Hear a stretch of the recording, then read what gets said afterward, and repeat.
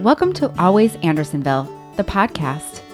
Today we are joined by Sarah Dasek. Sarah is a Chicago native and the owner of Early to Bed, Chicago's first woman-owned, women-oriented, boy-friendly, queer, and trans-positive feminist sex shop located 5044 North Clark. Early to Bed is committed to helping people of all genders and orientations explore their sexuality to the fullest and has been helping people have great sex since 2001.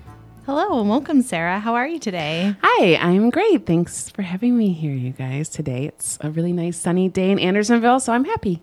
Great. And we were just talking before we started. Your name is spelled Searah, which is very unique. Is there a story behind your name's genesis?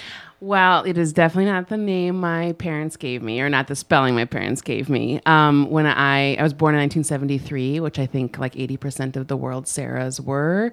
And there was so many Sarahs in my middle school that I wanted to stand out. I was also, in middle school and searching for my identity. So I started spelling it with an E to be cool. And when I kind of realized that maybe I didn't need to do that, my grandma had already started spelling it with the E. So I decided that that would just be my name. So it's not legally that way, but it is on all my business cards and correspondence, and everyone spells it that way now.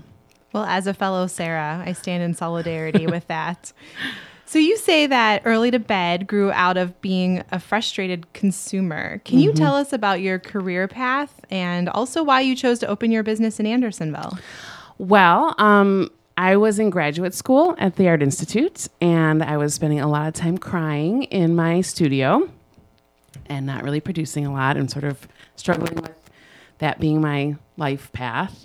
And I had started taking a personal interest in the sex toy industry and had felt that the stores that were available in Chicago at the time, so this would be the late 90s, were not supportive of my sexual orientation. They weren't supportive of my desire for high quality products. They were not education focused. They left me feeling creeped out rather than excited. And I just had this kind of aha moment that I needed to do something to solve this problem I felt like there was.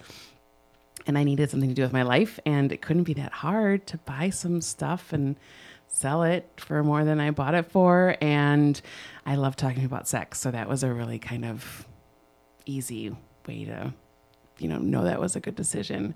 And I actually I was on Sheridan Road when I opened for the first 10 years because at the time, and I was told by people in Andersonville that the neighborhood would not be welcoming to me.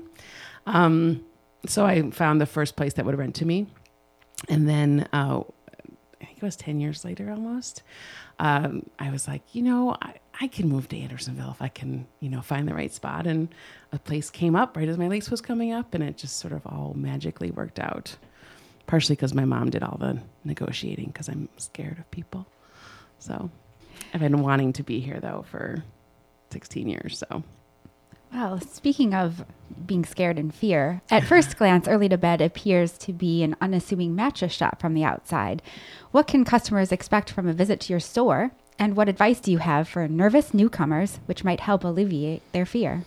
Well, the number one goal of my store since the day I opened was to make everybody who walks through the door feel as comfortable as possible, and using the first time sex shop walker inner as my base for how I want people to be treated. So people who know what they're shopping for, people who know what a sex shop's like, great, we love you, come on in, we're happy to help you.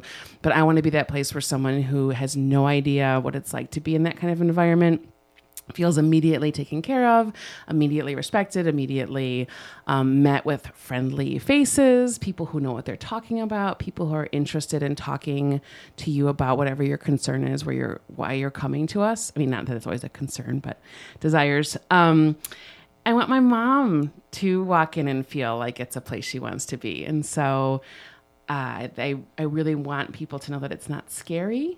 For me, walking into a sex toy store was really scary the first time. And when I walked in, it was creepy. So it didn't really go against my ideas. And I want Early to be that place where people walk in and like, oh, I didn't know it could be so cute. I didn't know it could have, like a little boutique feel to it. And that people were going to be nice to me and answer my questions and be friendly while doing it and not make me feel judged or pressured or any of those things that I felt in other stores.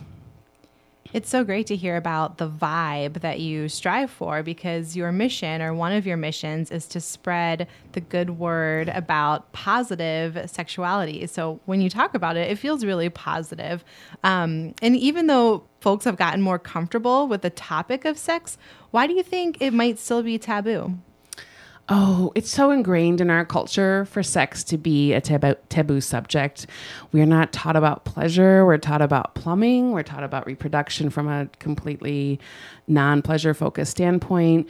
And so people will go through their whole lives and they'll know about the mechanics of sex. They'll understand how sex is supposed to work or what they see in movies, but no one's ever taught about pleasure as being a primary focus of sexuality a lot of times, and that it's something that's a right for everybody to access. There's a lot of disconnect between how we feel about our bodies, how we're taught about our bodies. There's a lot of misinformation about what can feel good and what is okay to feel good. So there's been so many changes in the past 10 years about how we talk about sex, or even 15 years, how people access information about sex. But I think our fundamental core of being afraid of being honest about the positive benefits of sex is lagging far behind. And I think that keeps a lot of people nervous to access the information they need, or the products that they need, or the activities that are really what would be great for them. And we are also going to ask you just, how women might feel about sexuality. Is that something to be ashamed of or something to embrace? And it sounds like you kind of addressed that with what you just said, but what thoughts do you have on that? Well, I think that people who are assigned female at birth and raised in our culture as women have a real disadvantage as to how their sexuality is talked about, how it's perceived in our larger culture. There are women's bodies on display for male consumption all the time, but that's not about women's pleasure. And so what I have seen over 16 years of talking to people about sex every day is that there's a lot of dissatisfaction in lots of people's sex lives, but particularly people who are raised female in this culture. A lot of people who don't know what part of their body to touch to feel good. And that we just don't see that same thing with people who were assigned male at birth and raised male in our culture. I have not had to have a discussion with a 55-year-old man about how to have his first orgasm. I'm not saying that person's not out there, but I've had too many of those conversations with women to count. And I think that it's changing. We're on the right path, but it's still something that's seen as taboo and something that just is hard to talk about, and people don't know who to talk to. Your doctor's not going to ask you how your sexual functioning is, or how great are your orgasms. Your friends might not know more than you, or it's just not something, nice people talk about. So we like to be that space where someone can ask that question they've never even just known who to turn to before about how their body works or how to make their body feel better. I was listening to an interview or a lecture that you had given at one point, and you had said that there's been studies that the more orgasms men have, it decreases their likelihood of getting prostate cancer, but no such studies had been done on women and the amount of orgasms they had and the sort of benefit to them. The differences in how they study men for all of those things is just so shocking. And when you see things that are supposedly about women, I don't even know if I can say this on this podcast, but they're about how healthy for women it is to have men's ejaculation on their skin. It's good. There's nothing about, or how good it is for women to receive sexuality from men. There's nothing about, I have not seen a study about the benefits of masturbation for women. I have not seen a real clinical study about this stuff, but for men, and it's the same way with, commercial drugs and all the whole medical industry is skewed towards, men in that way. But yeah, it's definitely the fact that we're still arguing about whether or not the G-spot exists and that people declare yes or no back and forth all the time. I mean, come on, let's just figure it out. We can put people in space. We can't come to some definitive conclusion about that when thousands of women report that being a part of their body that's a pleasure center. Let's just move on and have it be a thing. Sorry, rant. No, you're all good. At its core, feminism is the belief in the social, political, and economic equality of men and women. The original ideology is not inclusive and leaves out entire sectors of the population who may identify as trans or non-binary. What does being a feminist or feminism mean to you?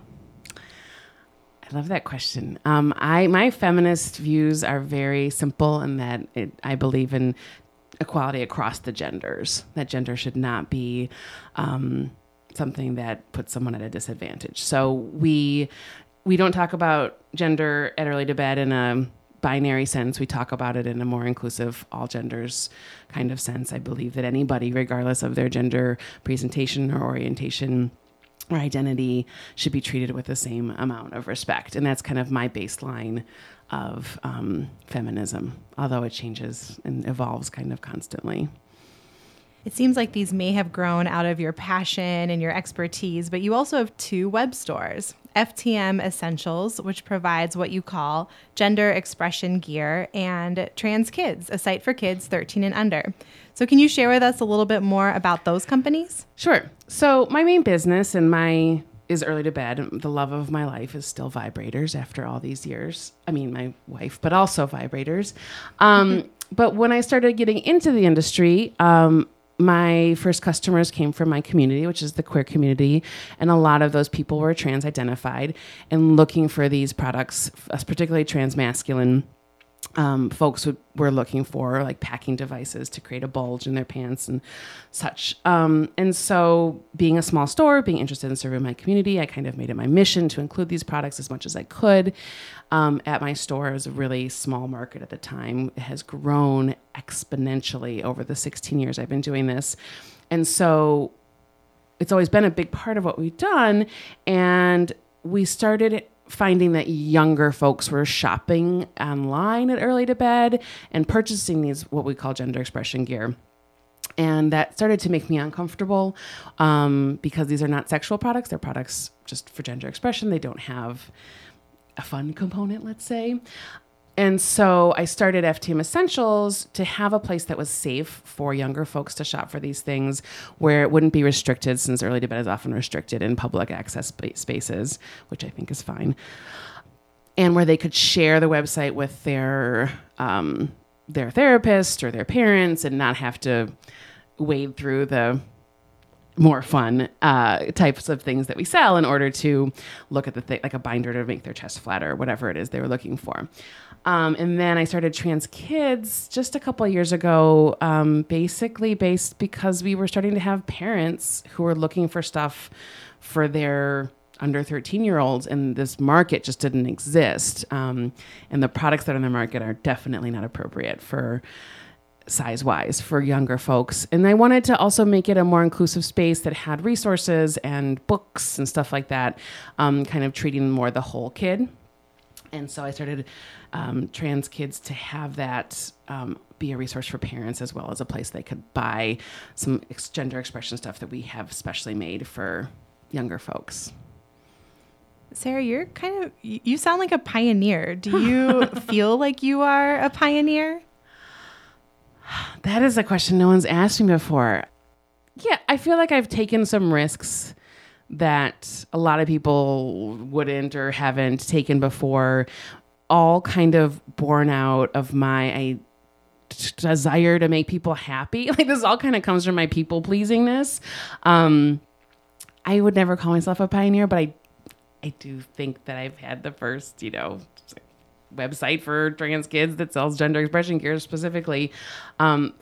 And I don't think of myself as a risk taker, but it's really easy to start a website, and it's really easy for me to talk about this stuff, to deal with this stuff. And maybe that's my talent in the world, is that I'm very comfortable around this kind of things, both gender and sex. And I'm hoping that I'm using that strange gift for good. So I do what I can. Early to Bed also hosts classes, workshops, and private events. What kinds of classes do you offer, and do you have any coming up that you'd like to share? Well, we offer a wide range of classes. The past couple of years, kink-oriented classes have definitely been more popular, so that's why we've been doing classes in that. We have one coming up in May, but in early May, about role playing. We're actually in the midst of revamping how we do our programming. We have been doing it in a very traditional style on a wide range of topics, but we're kind of rethinking how we're going to do it. So we're sort of in flux there, but we will be offering more stuff probably in the end of summer, beginning of fall. I do a lot of outreach in the community, so I give talks a lot at colleges and social service groups. I have some educators that go out and do stuff, and we usually are talking about just how wonderful sex toys can be, and the joys of masturbation is sort of our main outreach that we do. You also serve on the board of the Andersonville Chamber of Commerce, which is something that you've been quoted to say you never thought you would do. So beyond this being a plug for getting more involved with the chamber, feel free to reach out. What has it been like serving on the board, and how has that changed your view of community? It's been great. I mean, I grew up in high school coming to Andersonville as my neighborhood to hang out. The last job I had before I opened the store was at Kopi. This has been my neighborhood for a long time to shop from and where I shop. And so as soon as I was able to move my business to the neighborhood, I wanted to be a participant in this neighborhood more than I was. I also felt like I was nervous about being a sex toy store coming into a neighborhood. I don't want to ruffle any feathers. And so being on the board and being able to feel like a totally legitimate part of this neighborhood feels incredible. This is an industry that I'm ostracized from the strangest things. You know, there's places I can't advertise. My insurance costs twice as much as everybody else's. I've been booted off my credit card servicing or processor for no other reason than what I sell. Everything is different for me in a lot of ways. As nice and friendly as, you know, happy as my store is, we're still treated like we're not. And so to be part of this really vibrant community and to be able to participate in how it is growing is just amazing for me. And it also helped to I'm not going door to door meeting everybody. And so to be able to get to meet the different business owners, to be able to sort of have a structure with which to get to know people better has been really transformative for me and has dedicated me so much more to this neighborhood that, you know, I never thought I would be so excited to go to a board meeting, and they're really early, but still for me, they're not that early, but they're early for me.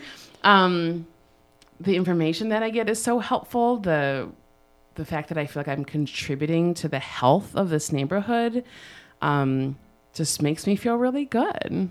And I feel really privileged that I have that opportunity to participate in that way. Well, Sarah, it sounds like you're happy where you're at, and your business kind of evolves as, you know, culture evolves, as the country evolves. But if you had to change careers, what would you do? Well, if I had to change careers completely, if you kicked me out of the sex toy industry, I actually would love to I don't know. I always want to own a store, but I'd like to own a store that you don't have to do social media for, like a really nice corner store. I was going to say, does that store exist in today's world? I don't know. Like I always can poll our business owners. Are we going back to the days of yore? Wouldn't that be great? But I mean, I would love to, you know, I don't know, work in women's health. I think if I were to have to be forced to do something else, I would love to somehow support feminist healthcare. It's one of the things that I've become more and more committed to as I've done the work that I've done with my store. But I think that would be a great use of my talents, maybe. Yeah, I agree. So is there another business in Andersonville that you would like to change places with for a day? Well, I mean, of course, I would love to change places with women and children first for a day because I can spend hours in there. And that has been a very comfortable, warm, and welcoming place for me for most of my adult life. But it'd also be, you know, I don't know, fun to change places with anybody that serves drinks and food for a day, you know. I don't know. It's hard. I don't know. I'm more worried about who would come and do my job if I had to trade places with them. Okay. So I wouldn't want them to mess it up. But yeah, I could spend my life at Women and Children First, I think. So our final question, Sarah, is there anything else you can tell us about yourself, your career, or your profession that would be interesting or maybe helpful to others, especially other working mothers or other entrepreneurs?